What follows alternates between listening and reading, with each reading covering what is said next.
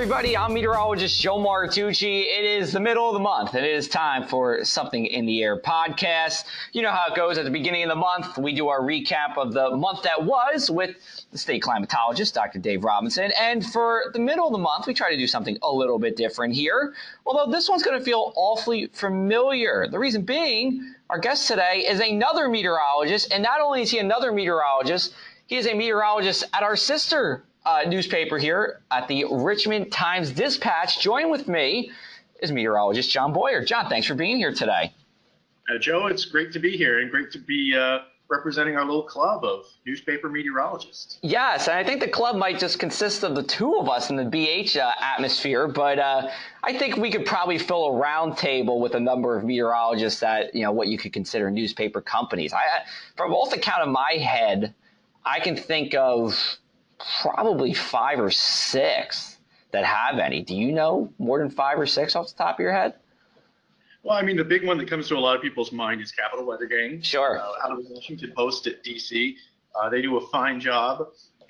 I would be remiss if I did not, if you don't already know him, mention Kevin Myatt at the Roanoke Times. He's been doing the Weather Journal sort of in a part-time fashion. He is full-time there in the newsroom, but the Weather Journal started in 2003, and he's got a deep expertise in weather and has cultivated a lot of really good relationships with the experts and just the readers and the observers in southwestern Virginia. So everything in the Roanoke-Blacksburg area, which is my hometown, I should say Roanoke is, in southwestern Virginia, he does some really fine coverage and has for many years. So I consider him kind of somebody who sets the standard for the kind of coverage I hope to be doing here in Richmond. Yeah, and I remember when we first talked, when I first got here, you actually turned me on to him and said, hey, you got to give him a follow on Twitter. And I have, and I will usually see his tweets a couple times a day. So he's pretty active on Twitter, too. I don't remember his Twitter handle. Maybe you don't, John, off the top of your head. Off the top of my head, I always have to fill in the search box for everyone and everything. There you go. So look for him in the search box. I'm sure you will find him, but that is a good resource. But yeah, there's not many of us here, and I thought it was really interesting to bring you on because, we probably share a lot of the same perspectives, but I will say how we got to where we are might be a little different. And we'll start off with just tell me about first your professional career up to this point, and then we'll kind of dive into your early history of weather. Okay, I'll give you the quick rundown. I went to North Carolina State University in Raleigh to study meteorology. And while I was there, it's a great program, but it wasn't really geared toward a broadcasting trajectory. So I had to kind of look outside the buildings for getting communications experience because broadcasting was something that was always on my mind as a career I was interested in. So I did internships with WSLS in Roanoke. Jeff Hanowich, the chief meteorologist there, and at WRAL in Raleigh, which was some pretty interesting experience because that was the spring of the big April 16th, 2011 tornado outbreak. Okay. And also several other things when it came to student media. So I had this deep background of writing and radio and TV, but TV is where the career direction went after graduating. So I went to a TV station in Macon, Georgia. Small market life. Yeah, and then I guess the highlight of my time there, it was very quiet as far as tornadoes and hurricanes, but it was quite the drought year or two, and we tied the city's hottest all-time temperature, 2012. And what was that? 108 degrees. Woo! The motor on the power window of my car burned out that day. Hopefully you had some air conditioning. Oh, yeah, there was air conditioning. It was the only time in my TV career that we ran the warning crawl for extreme heat danger. Wow. Yeah, I definitely could imagine. For floods and tornadoes, but it was that ridiculous. Okay. Now, being that far south kind of took me away from the big weather events that a lot of people around here remember. 2011, 12, 13 were pretty active in this region. But I was following it from afar. And then my next job in TV was in Tulsa, Oklahoma at Fox 23. in Cox Media Group with Chief Meteorologist James Adelot. And Oklahoma is such an education. Tulsa is such an amazing city, and I really learned a lot about all kinds of weather extremes, and we had a fantastic team there. And then when I saw the opportunity to kind of start up something new here in my home state, or Commonwealth of Virginia. Yes, the Commonwealth of Virginia.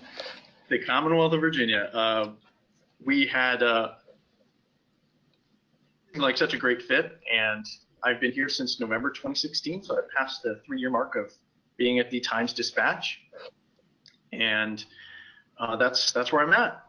And you said you were in Tulsa, Oklahoma, which is just a wild place for weather. I know you just said it, and we were talking about it beforehand a little bit. I mean, for those who don't know, it's really tornado alley there, but it's not just that.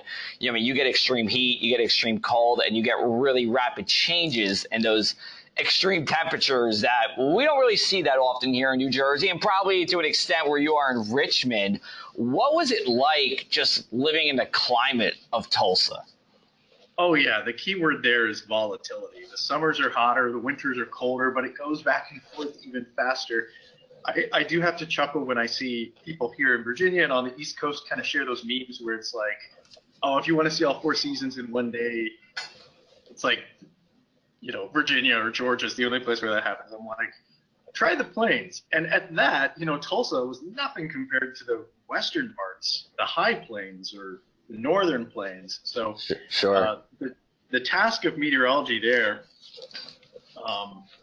is really about, again, those fluctuations. And, folks in Oklahoma City would make the case that their market, their coverage area, just being geographically bigger means they're on the air first and they're on the air longer when it comes to covering those tornado days. So I think every place kind of has its challenges, but one of the ones in Tulsa that made it really, again, in education, was the modes of severe weather and the modes of tornadoes were more diverse. You do have supercellular tornadoes, but often as they come off the dry line from western Oklahoma and advance east through the afternoon, they're hitting northeastern Oklahoma in the late afternoon, early evening, or late evening hours, and by that point you start to lose your solar heating, and they're often merging into squall lines. So you have changes in storm modes happening while you've got warnings and chasers out, and you have to be ready kind of for anything. There's also quite a bit of cold season severe weather and tornado activity right in that eastern part of the state. Usually in the west it's too cold and too dry, but there will be some days, November to January, February. There was one on New Year's Eve earlier in this decade where you get some pretty wicked tornado activity with those fast-moving squall lines. Not too unlike what we saw recently there in the Deep South, but so it's really a 12-month severe weather season. It's a 24-hour-a-day severe weather cycle, and really the most uncommon thing there would be the tropical originated tornadoes, which has really been more the theme lately here in Virginia. We had a lot with Florence and Michael in 2018.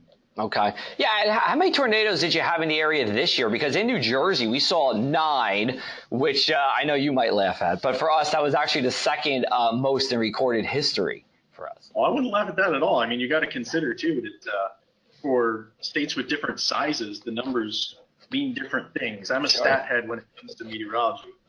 And, counting up those tornadoes is going to be part of my year in review. But we did have a near average count this year across the state, but most of those came with one event in the spring that fortunately they really stayed away from the most populated areas.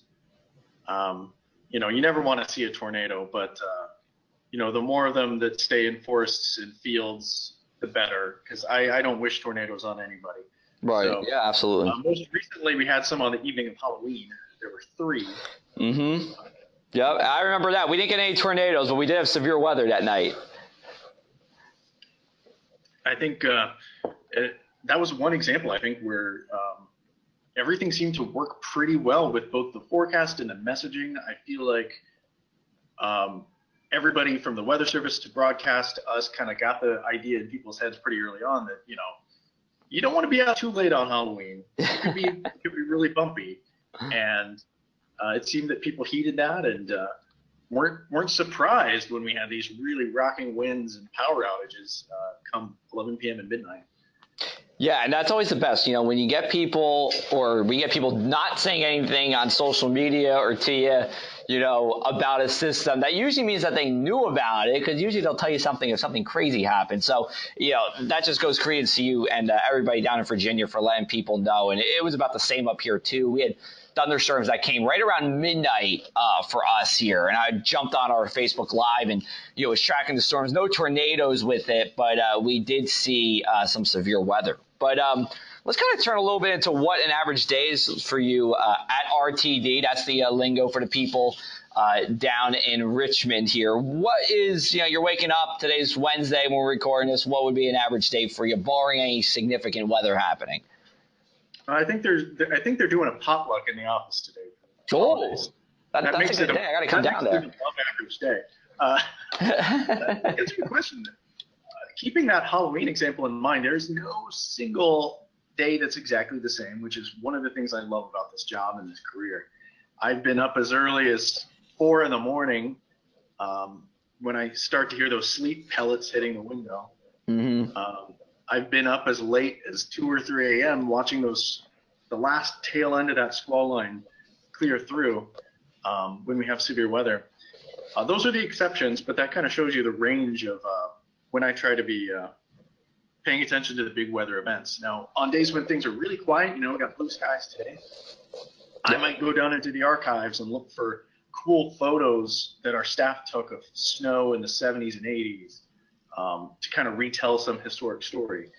Or I might be digging into a spreadsheet of just climate information and rainfall totals and try to find that statistical nugget that nobody else has. And I might be reading research papers about, the jet stream or tornado debris signatures or attribution of extreme events. And again, hope to develop that knowledge into a story. So everything is a little bit different. I don't have the responsibility of coming up with a forecast every single day in a format. We have a page in our newspaper, like every newspaper, with a grid of highs and lows and conditions around the country. And that comes to us from a vendor, AccuWeather. Yep, so same one we have. Pardon? Oh, no, I was saying the same one we have. AccuWeather. Yeah, and so there might be a misconception with some that my job is actually putting all that together, and that's not the case. Otherwise, I'd be working every single day, 365 days a year. But I do kind of step into more of a forecasting role when something big is on the horizon, be it snow, hurricanes, tornadoes. But again, on generally quiet or non-hazardous days, my attention may be elsewhere. It may be in the past, or it may be in something technical. So somebody will see me in the elevator and be like, "Hey, I'm going to the lake this weekend. What's it going to do?" And I'll be like, I don't know. Don't ask me. I'm not forecasting. Yeah, no, I understand. So your role is more of I guess, like you said, less of the forecasting, but still meteorology in its essence, trying to find stories that people are interested in about the weather, and that's just supposed to show. Yeah, I tell people too when I do talks, I said not everybody who is a meteorologist, one, is somebody you would see in front of a green screen, or two, is even forecasting all the time, and that doesn't make them less of a meteorologist. In fact, in some cases, you do, very detailed work, if you're a research professor or doing what you're doing. So there's many different ways, in meteorology. And I think, I always like to tell that to people as well. But I will say your one thing is, I do see it. It's called Weatherline. Ever explain to everybody what that is and how that came about?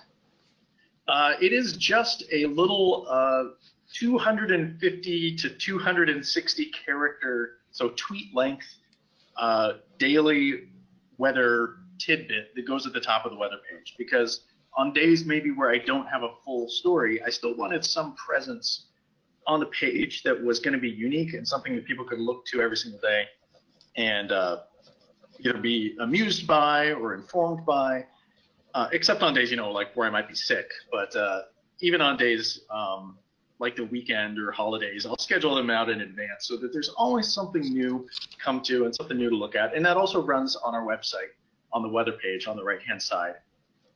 And so sometimes it'll be just some added context about the day's forecast, like, the storms this afternoon might be severe. Watch out between 4 p.m. and 10 p.m. Or it might be on this day in history, or it might be just some kind of statistical fun. I think the readers know that I love my statistics and I love my history, so folks kind of come to expect it. And I'll get some really good questions that can kind of inspire the coverage. Gotcha. And being in Richmond, which is the capital of Virginia, I believe you are the newspaper of record for the state, or the main newspaper. So are you focusing on the whole state, or are you just focusing on Richmond? Yes. Yes to both. Yeah, the big focus is, of course, on our metro area because, again, that's where our readers are. But when it does come to other topics, I do like to take a statewide view because there are parts of the Commonwealth that don't necessarily have the same level of attention in terms of their local weather information. They may be kind of on the fringes of markets or coverage areas. And so if I do something that takes a statewide approach, maybe I'll make a map or maybe I'll list a bunch of cities. And that way, if you're Googling for information about how many tornadoes have there been in my county, or that sort of thing, you can find some answers. And so I see it as, with the internet especially, there's no reason that somebody out in Allegheny County or Accomack County can't find some value in what we do. So sure, it's a little of everything. Right. So a little bit of everything. Understood. And, what's something that, let's say, people in South Jersey, what's something people in South Jersey might not know about Richmond's climate or Richmond's weather? Oh, that's a good question. And, I can kind of flip the question around. I would say something that, people might not necessarily realize if you're from outside the area is that actually Cape May County, which is our furthest south county in the state, is drier than the rest of the state. Actually, there's something called, it's kind of half true, half folklore, called the Cape May bubble, where people think that these thunderstorms throughout the day just kind of miss them throughout the spring and summertime months. And there's some truth to it. We actually did a whole video piece, and we did a podcast, we did a story on it.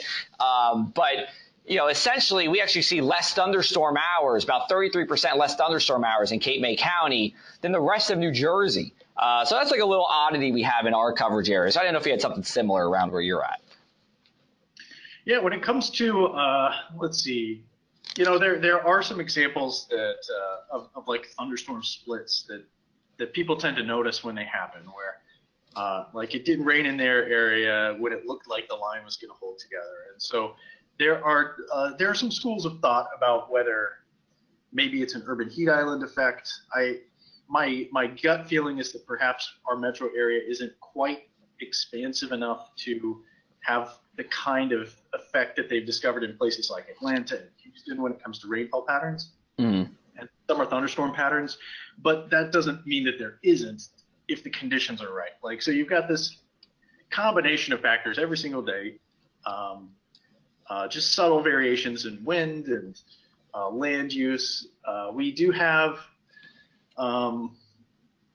I think there may be some validity to that, but I don't know that it's a strong enough effect to where I can anticipate it and really give people the expectation that it's always going to be at play.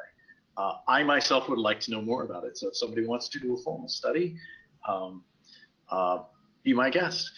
Maybe something that would be interesting to people is that, the river that runs through Richmond, the James River, is tidal all the way up to Richmond. We're on the fall line. Well, So, I actually didn't even know that. And Richmond, just give people an idea, how far is Richmond from the shore?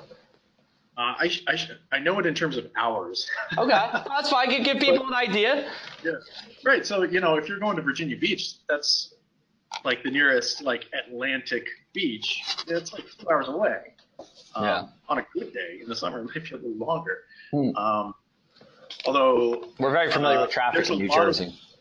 yeah, there's so much inland water in Virginia because you look as you go inland, you've got the Chesapeake Bay, Yep.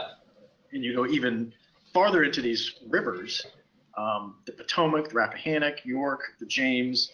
They're all tidal for quite a range, through those peninsulas you see in Virginia, in eastern part of Virginia.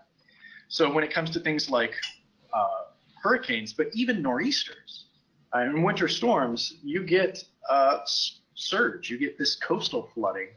And again, there's a lot of factors at play with the timing and the angle and the fetch and all that, but there can be some really wicked coastal flooding for Hampton Roads, but also for some of these peninsula areas from systems that might not do a whole lot here in Richmond. Mm-hmm. And just touching on the coastal flooding, John, the big thing for us down here, even more than the snow, is really the coastal flooding here. Atlantic City's seen 8 times more coastal flooding events this decade than in the 1950s and 60s, and that's from the EPA. And, while we are one of the hot spots for coastal flooding in the country, it really is a little step below what you have going on over on, the rivers that feed in. And I think you just said them, the James River, I think is one of them, but also those little finger rivers that go into Virginia. There's a lot of days where you see that nuisance kind of flooding there, even more so than here in South Jersey. So for everybody listening here in South Jersey, yes, we do have problems and significant problems with coastal flooding, but it's actually happening a little bit more down in Virginia. Just to give you a little perspective on what is going on in the comparison between here and there. It's true. And again, this is kind of outside of the Richmond area and even outside of our coverage area a little bit. But when you look at the Hampton Roads area, there's a combination of factors. You've got that baseline sea level rise, but it's compounded by the fact that the area is subsiding. As the long-term after effect of the glaciers retreating, the natural movement of the land is sinking. So it is true that that's one of the reasons why sea level is increasing. But the other reasons, of course, being global in nature, means that for Hampton Roads and just, you're absolutely right. This decade has brought a frequency of those nuisance flood events and those not nuisance flood events that are really concerning. And with an eye toward the future, it's something that we're going to continue to hear more about. And so for people who are interested in the Virginia-specific information or the experts, where to go to find out more about the lay of the land here, some good resources. The Virginian Pilot, the newspaper for Hampton Roads, always turns out some interesting coverage of sea level rise and flooding. You've got Virginia Institute of Marine Sciences in Yorktown, abbreviated VIMS, or actually it's in Gloucester. And then Dr. Michael Allen on Twitter is a good resource as well. So the eastern part of the state, it falls outside of our coverage area a lot, but I'm definitely paying attention to those developments. Where do you see this, what is right now, very small meteorologists at newspaper companies segment going? Do you believe it's something that all places should consider? Do you think it works only in certain places? How do you see the future of it? Well, I hope it's a bright future. As meteorologists, we are wired to make predictions or look for trends. We're very forward-thinking people. At the start of this decade, even the end of the last decade, it was a time when there were kind of mixed thoughts about where social media was going in terms of meteorology. And you saw that there were some early adopters and their success really paid off. And it's like if you weren't in right at the gate, it was harder and harder to kind of get to those same levels of audience. And maybe there's an analogy when it comes to having in-house weather and climate experts at legacy publications. The issue of climate change is not going away. And I think a lot of smart people would say that the topic is just going to continue growing in importance in the coming years. And so, of course, people on every single beat at a publication, in a newsroom, any newsroom, can find connections with what they cover and the changes that are happening, be it health or transit and transportation or, even education and business. Having a meteorologist or somebody with a scientific training, somebody who can navigate reports that come out and know where to find experts, can streamline that coverage or be a resource to others on the team. So I do believe there's great value in that. I would be remiss in saying, there are a lot of journalists who are on a weather beat who may not be meteorologists, who do a fine job in a lot of big cities and a lot of big papers. I'd be remiss too if I didn't mention the fact that, prior to me starting at the Times-Dispatch, yes, I'm the first meteorologist here, but there have been people, several people on staff over the past half century whose beat was exclusively weather or mostly weather and environment, and they did a really good job of being that record of what happened with storms. It's one thing to look at a report of a storm in a database or see a number in a monthly climate summary of how much snow fell on a date, but to know the impact of how many power outages there were and what it did to the roads and which schools were closed, you're only going to find that rich texture of impacts in a newspaper story. I kind of stand on the shoulders of giants when it comes to being able to do my reporting on weather history and just look back and see a storm in 1979 or 1960 or 1996. And just from the virtue of having our archives and our photos have a much better entryway into that knowledge. So, bolstering, weather has value in newspapering and digital transitions that we're working on, and I don't see that going away.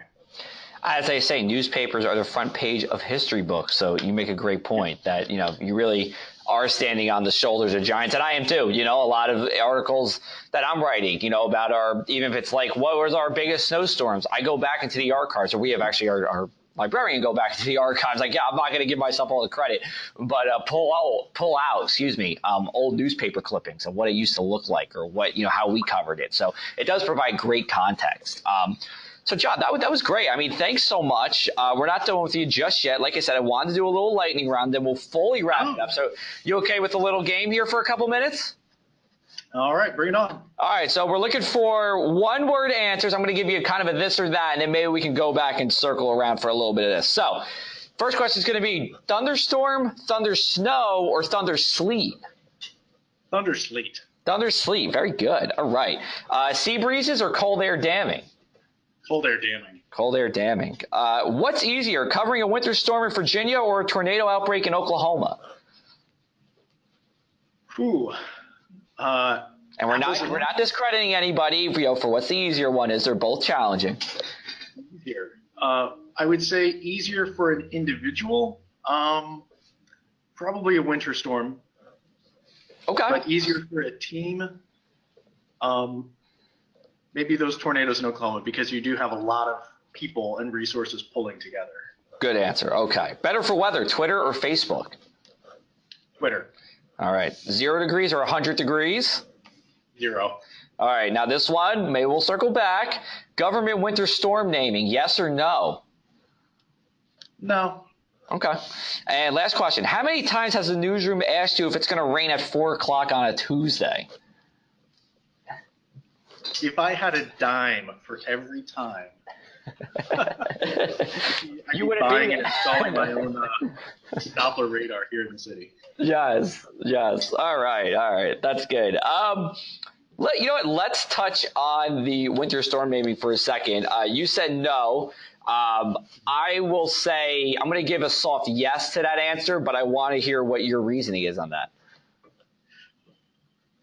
It's been an interesting trajectory over these past several years to see the debate unfold in the weather community. And I do see value in us being on the same page. I think we're best when we're all on the same page. So getting buy-in,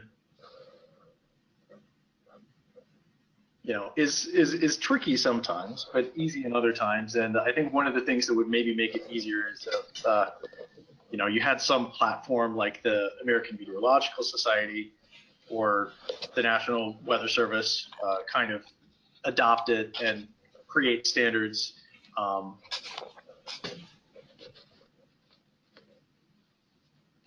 It's I don't think it's the most pressing thing that we're dealing with, but Sure. Early on in the adoption, I know I was kind of I think I made my skepticism a matter of record online. Okay. You can go to Twitter for that. Yeah. I think it was too that just some of the names were too cutesy and maybe made it hard to, give the appropriate gravitas to a dangerous weather situation. That was one of my objections early on. But I mean, the manner in which it's being done has kind of evolved as well. So it's not a huge issue. Yep, I got you. I mean, there are bigger fish to fry in the weather world, and I think just kind of taking a side note, I think something we've done a really good job on is hurricanes in terms of forecasting threats. Like, for example, you still have a hurricane warning up even if you had a Sandy type situation where it was coming ashore and then turned into a post-tropical cyclone, or storm surge warnings or storm surge watches. Those are all things that didn't exist at the beginning of the decade. So it's important to have those kind of things. So just want to get your take on that. John, so where – oh, go ahead. I'm sorry. One of the really interesting things that I came to appreciate only by being in this role is that I'm talking to more people across the weather enterprise, but also adjacent to weather. And one of the things I learned, is that, there can be, as you said,